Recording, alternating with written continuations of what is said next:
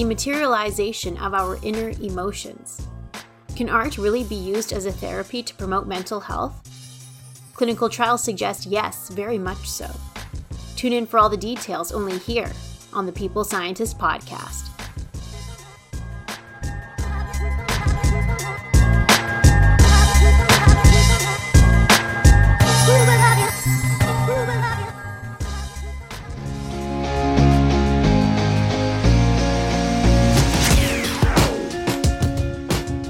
Listening to The People Scientist, the podcast dedicated to helping us optimize our health with the latest scientific findings on neuroscience, physiology, and nutrition.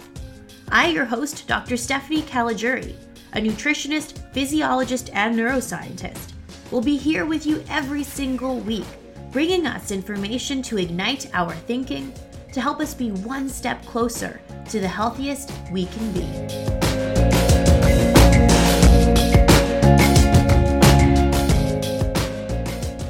Hello, my People Scientist Army, and welcome back to the People Scientist Podcast for episode 54. I'm pretty sure it's episode 54, and I feel like I don't even know what day of the week it is anymore. And I think we're all feeling like we're in the same kind of boat with our schedules being flipped upside down. But welcome back to the People Scientist Podcast, where every week I arm us with some scientific evidence so we can all lead the healthy lives that we want to live. So how are we all doing this week? How are we holding up? Now, I would be lying if I said this past week was easy. It has been hard on all of us. I would say that in general, I'm a very laid back, very optimistic and energetic person, and I still am.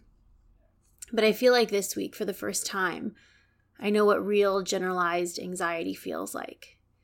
To me, it feels like my capacity to handle everyday obstacles is now more difficult. It has been tough on me, but I am okay, and thank you to all of you that have been reaching out to ask how things are going with me and everything going on in New York City. And a lot of people have been asking how I've been coping with the stress. And I'm trying to keep myself very physically active. And normally I walk for an hour every day. I usually dance several times a week, and which for me, dance is generally my energy output and my favorite pastime, as I spoke about in last week's episode. And even though I'm limited now in my ability to do that, I'm trying my best to still dance and exercise in my very small apartment so that I can keep with a routine, to keep feeling healthy and motivated. It's just all about adapting to our new circumstances. I'm also having a lot of Skype and FaceTime dates with people to keep connected and to keep the laughs going. And I know a lot of people are doing that. And I think that's a wonderful thing about our technology now and to keep us feeling connected. And today I have another suggestion for everyone that I myself am going to try this week. But before I jump into that, for everyone asking how I have been and what it's like in New York right now, thank you for reaching out. That means a lot to me to know that a lot of you care about myself and how I'm doing. And right now, I would say in New York, it's pretty resilient. I would say this city is very resilient because they've seen a lot of things. A lot of tragedies, unfortunately, but it has made for a more resilient city. Right now, New York does have the greatest number of COVID-19 cases in North America at almost 40,000, but this number of 40,000 is underrepresented as many mild cases do go unreported. We are currently in lockdown here, and the hospital that I work at, Mount Sinai, which is the largest hospital system in New York City, is ramping up to deal with the number of cases in the days to come. For example, a Navy hospital ship was deployed to Manhattan this week, which has about 1,000 beds, that is supposed to care for people that do not have COVID-19, so for other patients with other ailments. We are also turning our convention center, the Javits Center, into a quarantine unit to also increase capacity. And there is redeployment of us within the hospital system to assist with COVID-19 and to help with the increased demand on the hospital system. So during this time, I think feelings of anxiety are completely normal. But what is most important to remember are our strategies of resilience and healthy coping. Unfortunately, at times like this, some people might turn to unhealthy coping, such as increasing alcohol intake, but we need to remember our healthy coping strategies. I myself am having to pull from these strategies that I've done episodes on before to keep healthy and strong. For example, the past couple of weeks I spoke of how video games and dance can have a positive impact on our mood, our ability to stay socially interacting and connecting, and can also enhance our cognition. I really enjoyed the dance challenge that I put out to all of us last week. Thank you for sending me your dance videos, and thank you for keeping me motivated to try that dance challenge. Your videos definitely put a smile on my face and made my day. And I will likely post my version of the dance challenge this week on social media to share with all of you as well. If you missed out on the dance challenge and still want to try it, I will post the dance tutorial link from YouTube in the description box below. It is never too late to be a part of that dance challenge, so give it a try if you want. So for this week, I wanted to keep in line with the theme as of late and speak about something positive that we can do for our mental health while we are spending more time at home than usual. So I chose today to talk about art as a therapy. In many different contexts, art can be added as a beneficial pastime that may have great benefit on mood and behavior. I was really surprised to see how extensive of a benefit art therapy can have. In the last several years, I've personally not done any art. I would not categorize myself as an artistic person. But based on what I share with you today, I think I will try some art this week as a way to remain healthy and resilient. If you want to try to do some art this week with me, I'd love to hear about it or see what you did. So as we always do, let's start off with some core takeaways.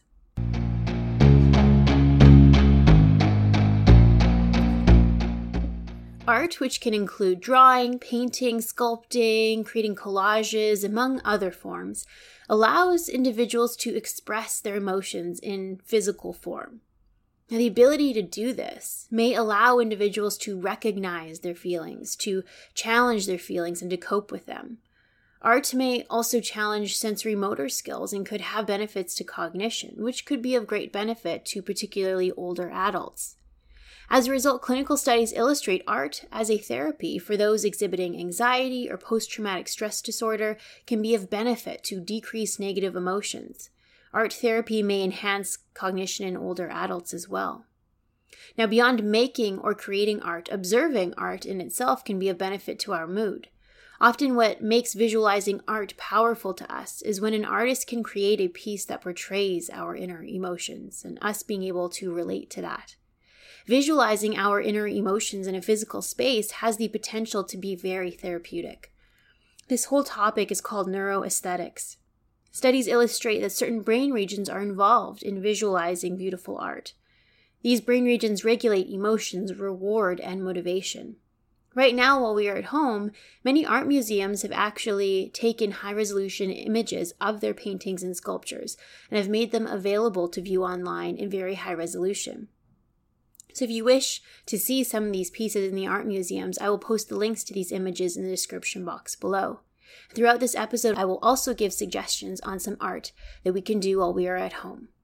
Now, let's jump into the details.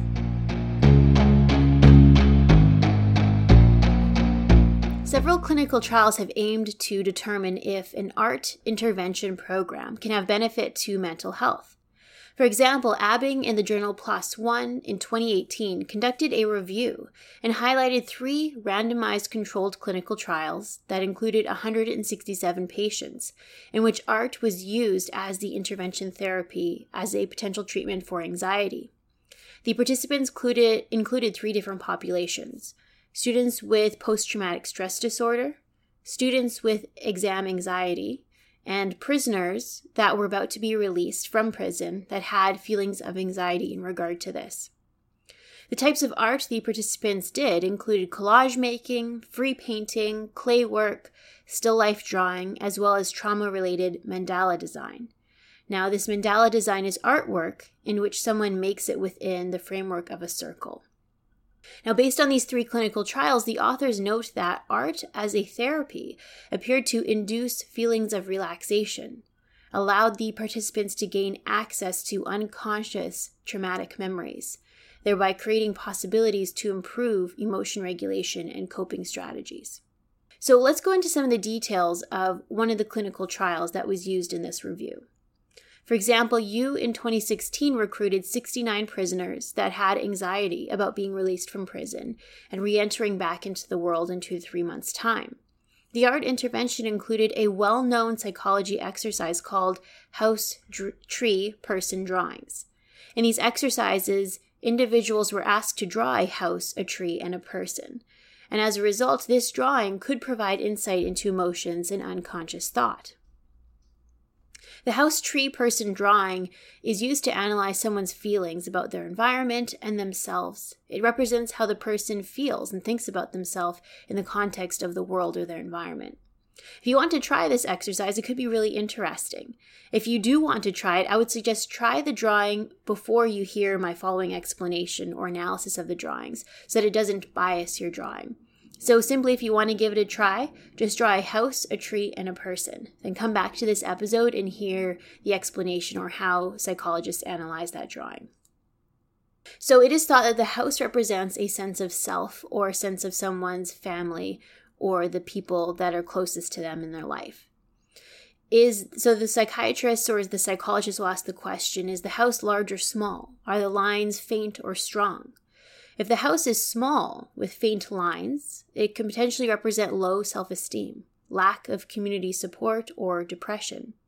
A large house with strong lines can represent a large ego, or holding oneself in high regard, or having a large group of people in their life. They ask, are there windows, are there doors? If there are no windows or doors, it could mean the individual feels closed off from the rest of the world.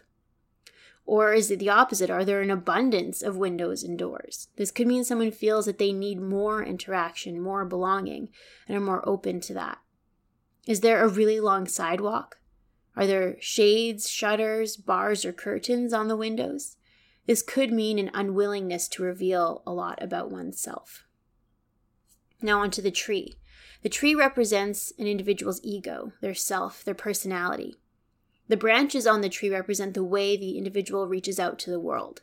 If the branches are small and short, there is the possibility of an introverted personality, someone that likes to keep to themselves. If the branches are extremely large, it could indicate neediness and really needing to reach out to other individuals. Bare branches with no leaves can indicate depression and hopelessness. Leaves, on the other hand, can represent that the efforts to reach out have been successful.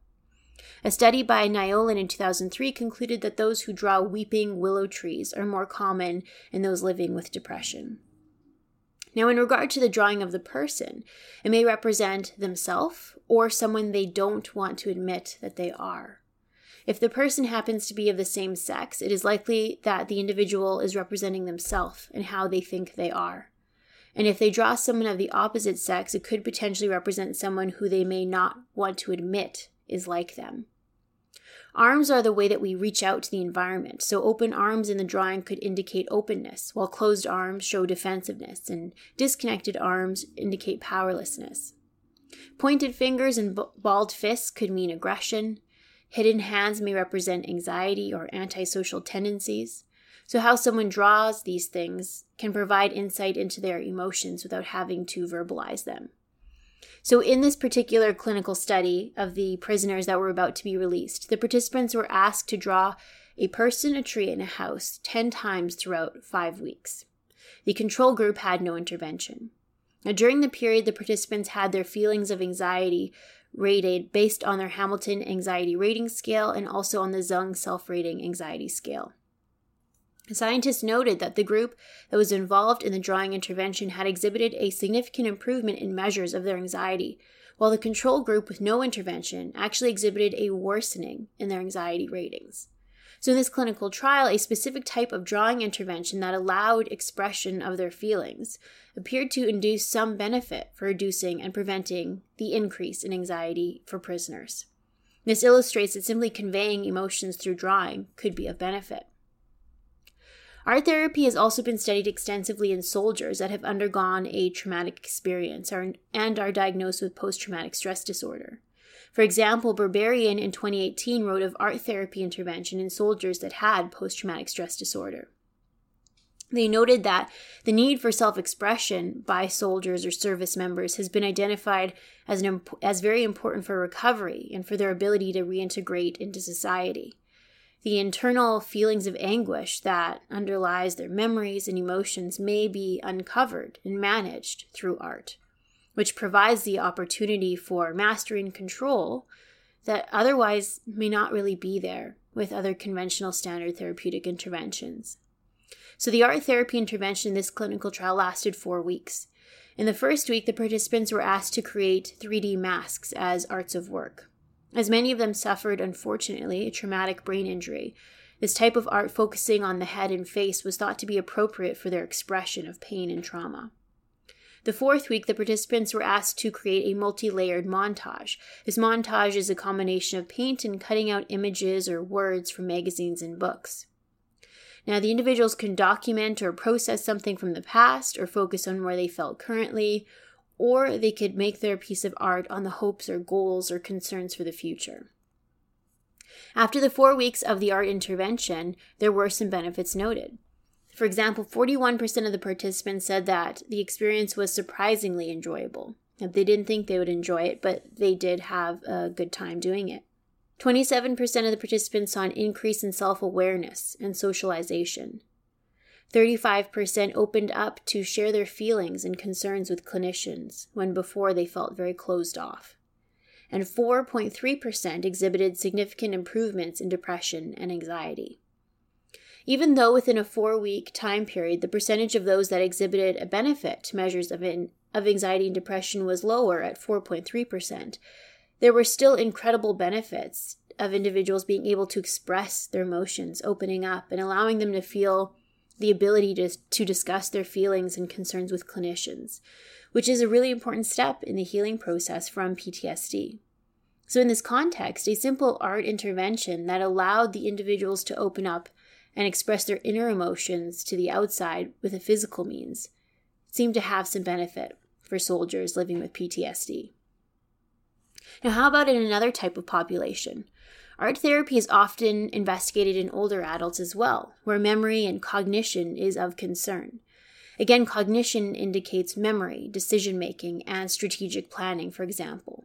I spoke in the last 2 episodes how strategy-based video games and dance can have benefit to cognition in older adults, which could potentially benefit against reducing the risk of dementia. But how about art? Are there any benefits for cognition here?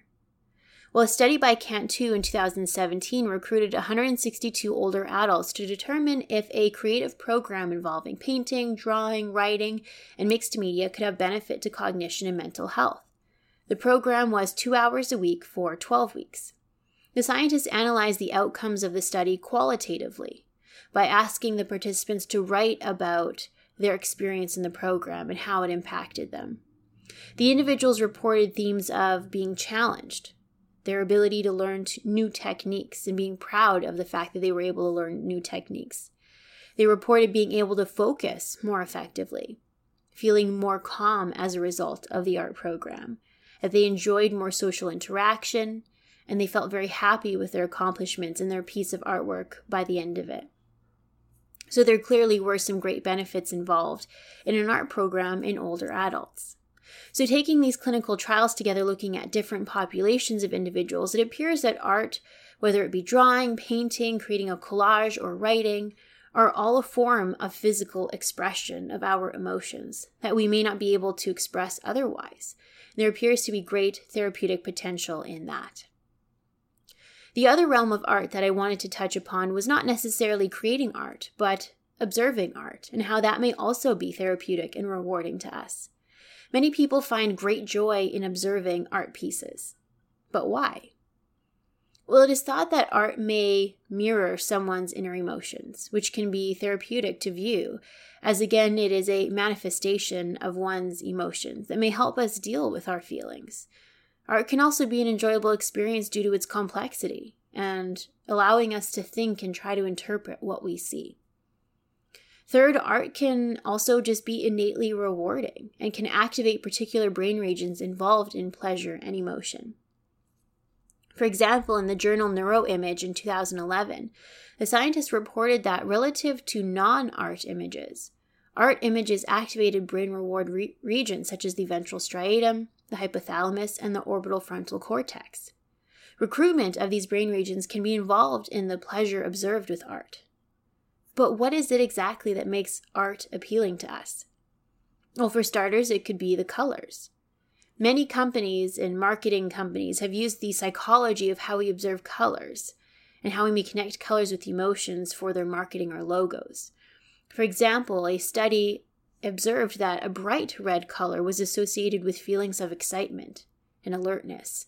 White was associated with the feeling of sincerity, blue with competence, black with sophistication, and brown with ruggedness. This study illustrated how colors in themselves can induce robust feelings and different emotions. In another study in the journal PLOS One in 2007, scientists imaged which brain regions were recruited using an fMRI scan, while study participants viewed images of Renaissance sculptures. The scientists noted the activation of the insula was particularly strong. Most interestingly, when volunteers judged images as beautiful, it selectively activated the right amygdala part of the brain relative to images or sculptures that they viewed as ugly. Now, the amygdala is a very important brain region involved in emotion. The scientists noted that two brain regions may be involved in viewing beautiful sculptures, which is the insula, which they thought was associated more with objective beauty, whereas the amygdala was activated, and that was driven by one's own emotional experiences, or what they thought was subjective beauty. Symmetry and shape may also be a reason why we enjoy looking at art. Jacobson in 2006 confirmed that symmetry is an important part of perceived beauty and the ability to activate certain brain regions when viewing beautiful images. For some reason, symmetry and certain proportions activate our brain reward pathway and therefore become reinforcing and pleasurable to us. It is not really known why symmetry specifically is so rewarding to us, but it is thought to be related to a feeling of balance, normalcy, and health. It could also be related to an indication of fertility if viewing symmetry in an individual. For example, one study in Platek in 2010 had recruited a bunch of men viewing images of women's bodies, and at the same time they were doing an fMRI scan of their brain. And the study had indicated that when the men viewed a woman with a waist-to-hip ratio of around 0.7, that it most strongly activated their brain reward pathway, more significantly than viewing images of a woman with a lower or higher waist-to-hip ratio.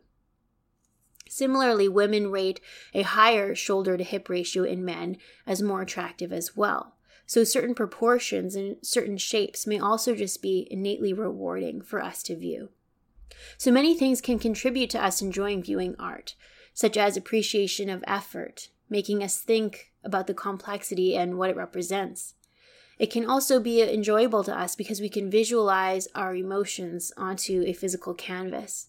Or simply, the art may just be innately rewarding because of the color, shape, and interpretation of beauty and attractiveness. So that is a wrap, my People Scientist Army. In today's episode, I shared some scientific evidence on how creating art can allow our ability to physically express our emotions.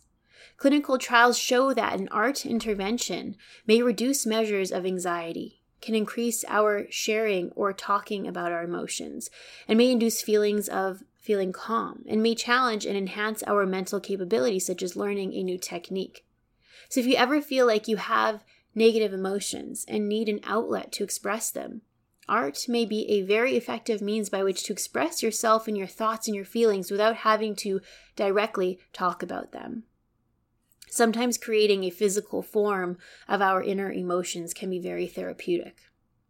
Observing art in itself may also be enjoyable because we may be able to relate to the art piece, and it can entice emotions based on previous experiences. Or the art can also be innately rewarding based on color, shape, complexity, or proportions. So while you're at home, if you want to try some art, sketching, painting, collages, I think these are all great things to try. I know some friends of mine are doing paint by numbers, which is an easy way to paint a beautiful image as a very nice calming pastime. But you can also feel free to sketch whatever your emotions might be to reflect your inner emotions into a physical form. If you want to observe some art from some famous art museums, I will link the live access high-resolution images that some art museums have just put up as a result of this quarantine, so you can all take a look at it if that's something that you would enjoy.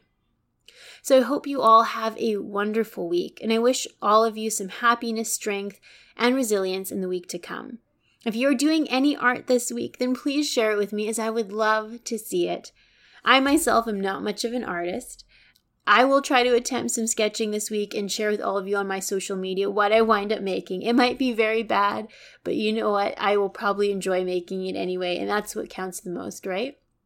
Perhaps I'll even post a challenge on my social media where we can all try to draw something similar or share a piece that we decided to create based on our own inner emotions. And if we share that with each other, that could be something really nice to do as well. If you have an idea for an art challenge, I'd love to hear it as well. So I will meet you back here, the same time and the same place, my People Scientist Army, only here on the People Scientist Podcast. Bye for now. I am a scientist simply sharing scientific evidence. Some of the clinical interventions I discuss are not appropriate for everyone. Before making any changes to your diet or lifestyle, please do consult the advice of your physician or dietitian. My opinions expressed here do not necessarily reflect those of Mount Sinai Hospital and its affiliates.